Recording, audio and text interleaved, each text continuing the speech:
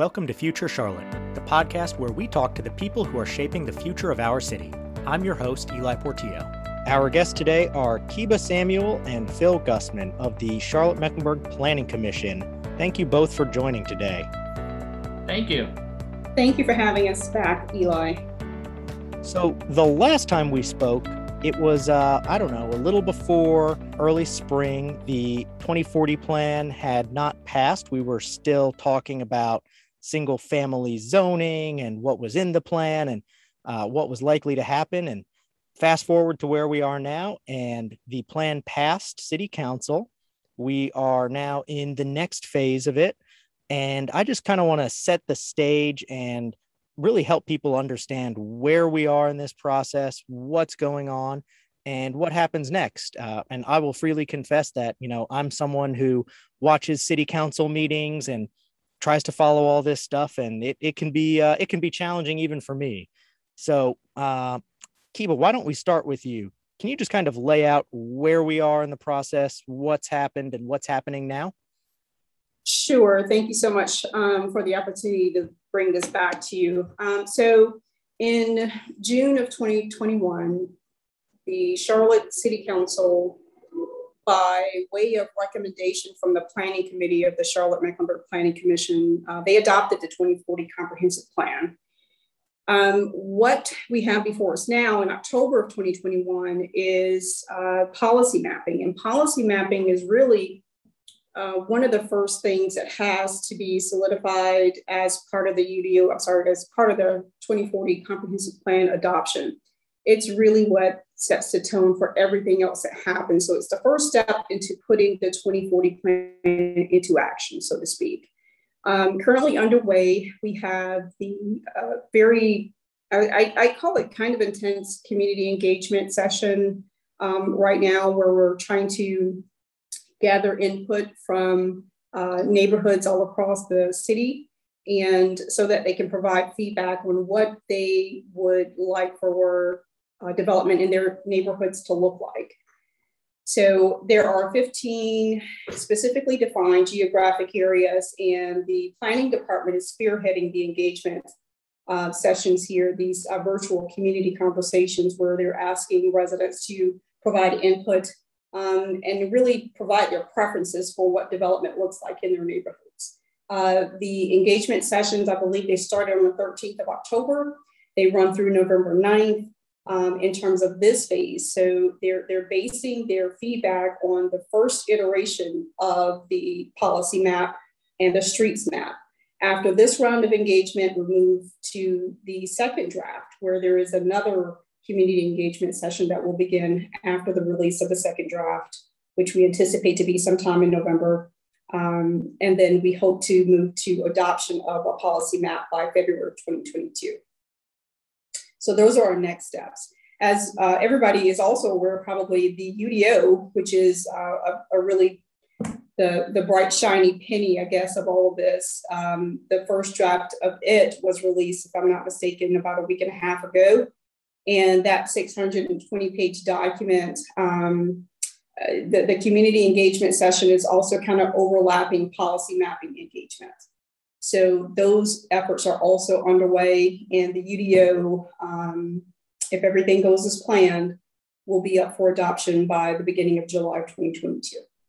So we've got the UDO, the Unified Development Ordinance, that's going to really kind of set the rules of the road for development going forward in Charlotte once it's adopted. Can you and Phil jump in here, maybe help us understand really what's the difference between all these different things? What's the difference between the policy map, the streets map, the Unified Development Ordinance, and the 2040 plan itself? Absolutely. No, and I would say that this has come up on a number of these conversations already at this point, because meanwhile, Katz is also working on Silver Line alignment. And so neighborhoods impacted by that are going, I already sat through a city meeting. Why isn't that being taken into consideration? And it's a fair point. So to kind of wrap it up, the policy map is the mapping component of our UDO, essentially. So the UDO is a set of rules and regulations, and how far away from the ground, from the street do you plant the tree? How far away is your house? How far away is that building? What's that building shaped like, maybe even? But it doesn't say where that goes. And so our policy mapping is the start of the process through these iterations of these multiple drafts that Kiba mentioned to refine down what it is we're going to put where in our city. So our staff has done a great job, I think, of jumping in and trying to put together these initial draft maps. And they've done a good job taking into consideration what's currently on the ground, what's part of our current land use maps, which is what the policy map is replacing from our old system. So when sometimes it would come up during rezonings or something that the land use map shows that this should be X. That's that. As well as trying to take into consideration some of the principles of the comprehensive plan, which we passed,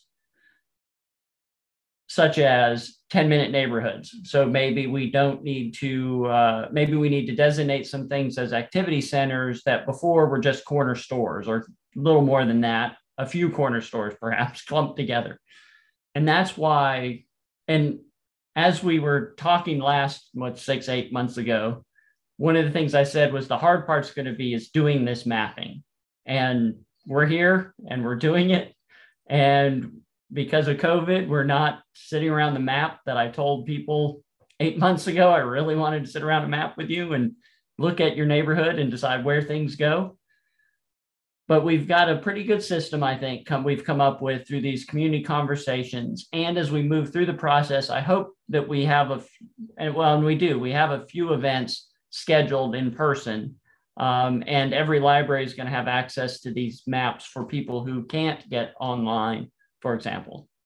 But this is the time when you look at your neighborhood and you notice that the corner store on the big major thoroughfare is still indicated to be a commercial, even though it's surrounded by residential and it serves as one of those key service providers probably for a 10-minute neighborhood.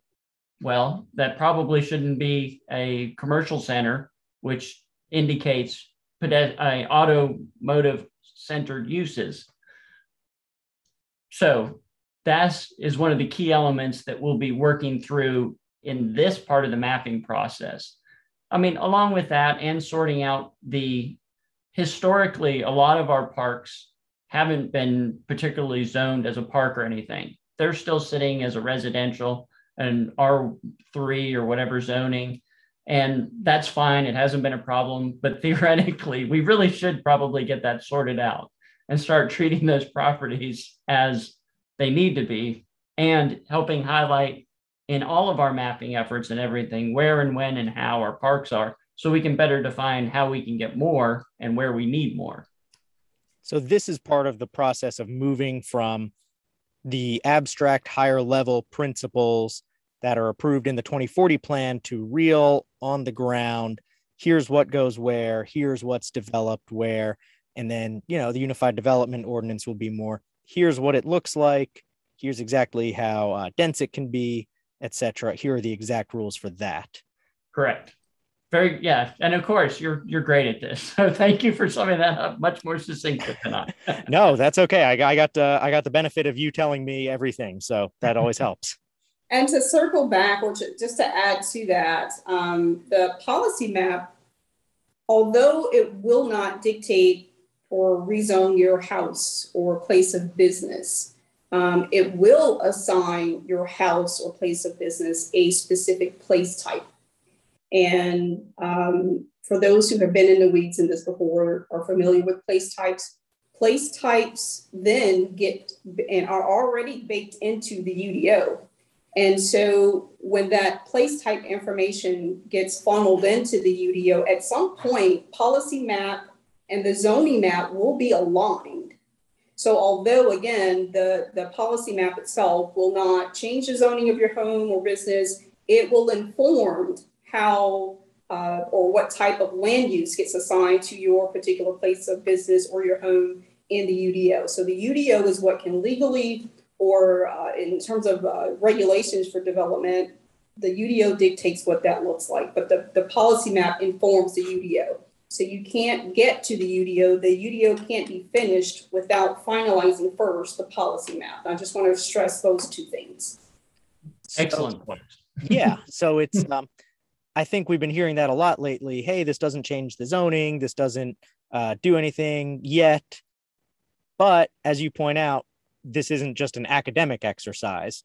This is going to inform and set the stage for the Unified Development Ordinance and the actual concrete changes coming down the line. You know, we're not just doing this for fun. Exactly.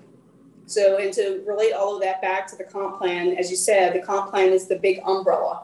It's the vision that the city and planning commission said, hey, we want our city to look like this, but the UDO is how you get there. Policy map goes into the UDO. So the policy map is really the foundation of the whole shebang. And we're taking the opportunity to, as we do the policy map, we are taking the opportunity to collect data on the streets map, which is hand in glove with honestly how we develop anyway. And I've said on some of these community meetings, I've seen a number of people point out that such and such road isn't that, but it is good to know that if it's that on the policy map, on the streets map, pardon me, that we are working towards getting it to be that 4-lane road that it isn't yet, for example. And that's all part of the same online commenting application and everything. So you can, if you're paying close attention, you'll notice that you can also comment on roads as well as any particular location. And with the first drafts out there, what have you started to hear? What's the feedback been like? And I guess more broadly, are you finding people involved and wanting to be involved, or are they kind of planned out? Well, we definitely need more people involved in this part. I think a lot of people are starting to feel some wear of this process. And it's a shame because this is the point where we can make a lot of real impact in our communities. So we really need anybody who's ever felt that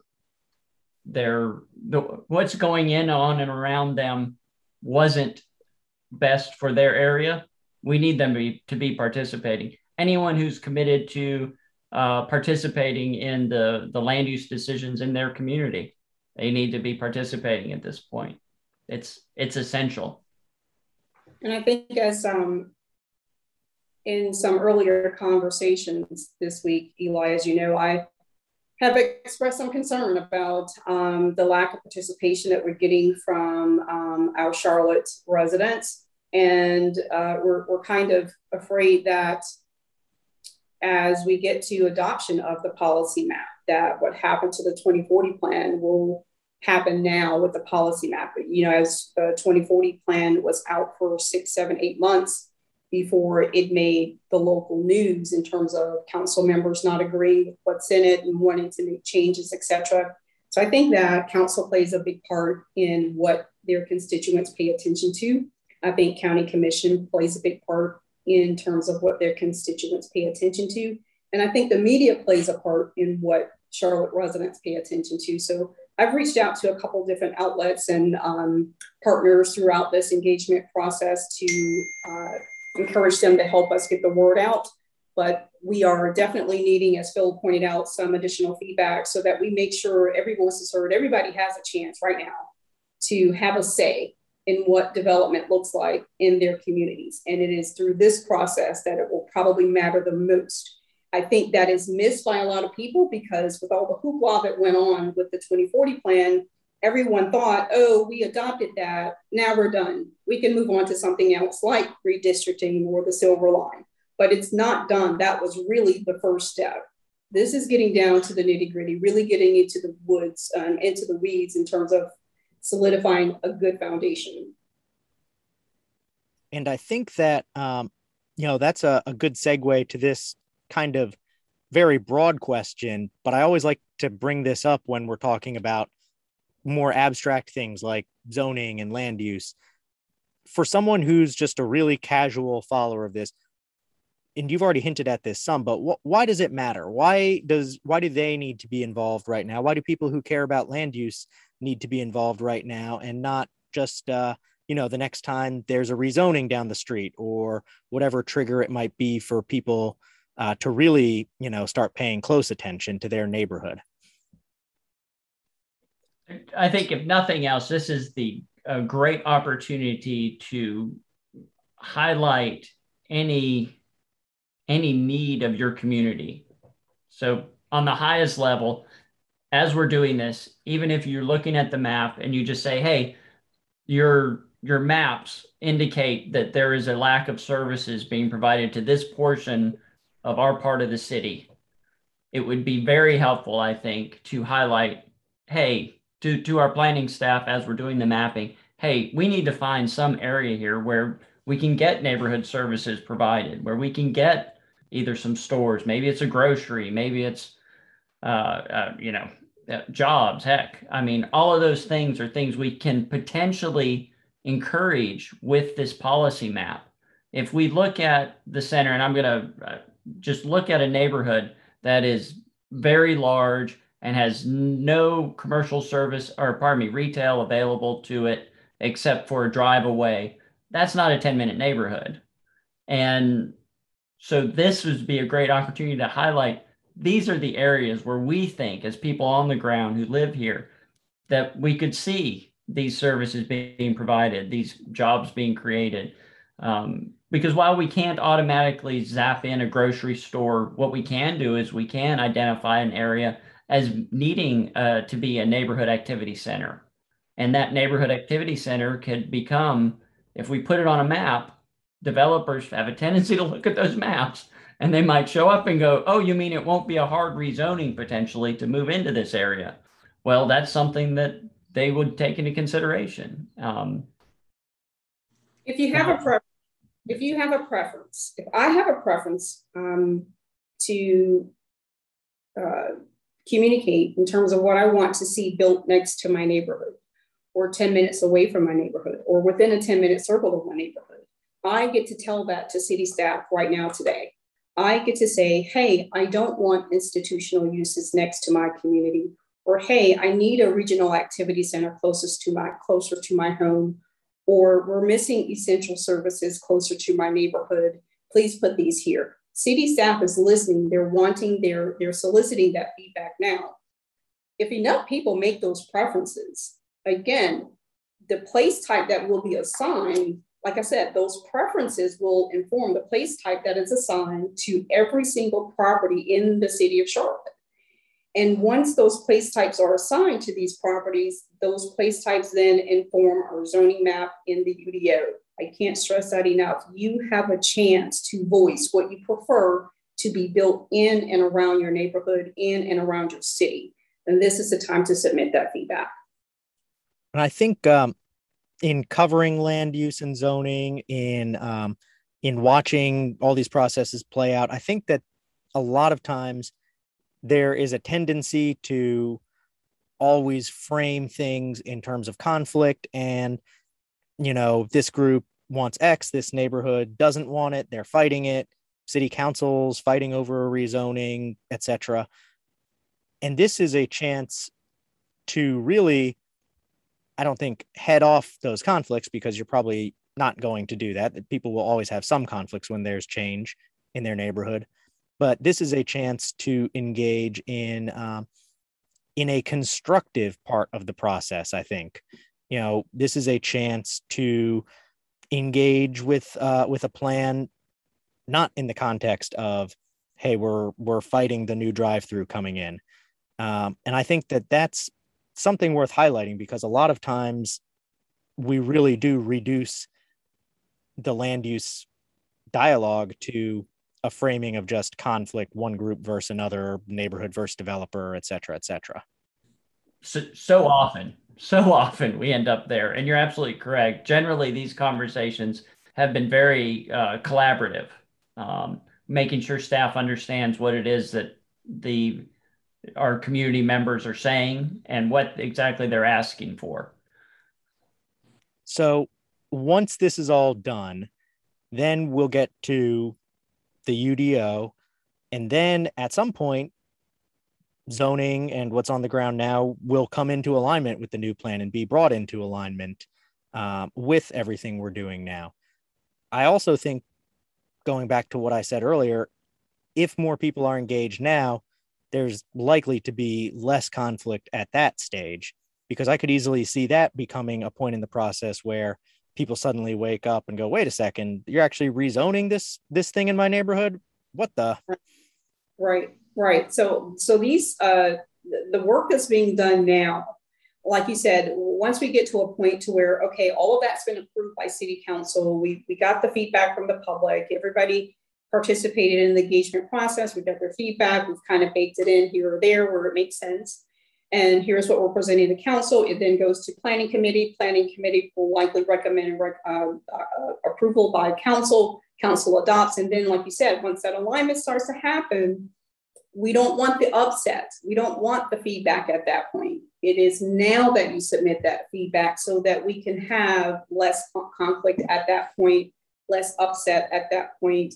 We are trying desperately to get as many people engaged in this process today so that that doesn't happen, because you're talking about if we get to that point, and we're talking in a year or two from now, where we are now putting this on the ground. It's real. This is what it is now. And people begin to express concern at that point. Again, based on what council might be willing to bend or not, we might be backing up some of what we're doing today, when it's more efficient, more effective to have those conversations now so that we can resolve some of those differences and conflicts that may arise later on. So it's very important that people get engaged now. We want to hear that now. We want everybody to have a chance to have a say. I know in the 2040 plan discussion, really, duplexes, triplexes, single family zoning seemed to be the kind of flashpoint that people coalesced around most visibly. As you're getting feedback now and you're starting to see what people are looking at with the policy map, are you hearing concerns around that specifically, or are you talking about other things? What does that look like now, a few months after the adoption of the 2040 plan? I think if we're looking at this 6 months from now, and we're trying to, and we reflect on what was the flashpoint or points of the policy map process, I think what I'm curious about is how many people are saying, hey, I don't want manufacturing and logistics in my neighborhood. Who's going to want manufacturing and logistics in their neighborhood? All of the survey results have come back and everyone is saying, I don't want that in my neighborhood. So now the onus is on city and council on where that type of zoning or development might go. Right now, I think that a lot of people feel that manufacturing and logistics developments are primarily in District 2 for City Council and District 3 primarily. There's a little bit in District 4, but you hear as you listen to different City Council meetings that it's unfairly, the weight of that type of development is unfairly distributed primarily into District 3. How do you kind of spread the impact or spread the wealth when it comes to manufacturing logistics development will be interesting. It will be interesting for staff to come to us with some solutions on how to resolve some of that feedback. I think that will be a good flashpoint to kind of track. Yeah, and everyone might not want a logistics center in their neighborhood, but everybody sure loves that next day or same day prime delivery. Yes. So how do you kind of balance that? Where does it go? And that obviously manufacturing logistics, a lot of people associate negatively impacts on climate and things of that nature. So it's kind of a double whammy. We don't want manufacturing logistics because we want a better quality or better air quality or better transportation infrastructure. So people tend to associate that type of development with a negative connotation most times because of what it's tagged with. So it'd be interesting to see what staff comes up in terms of resolving some of that feedback. Well, let's get concrete and tell people how they can get involved here. We're going to post all these links in the show description. So if you are listening to this, you can find all the resources you need to linked right there.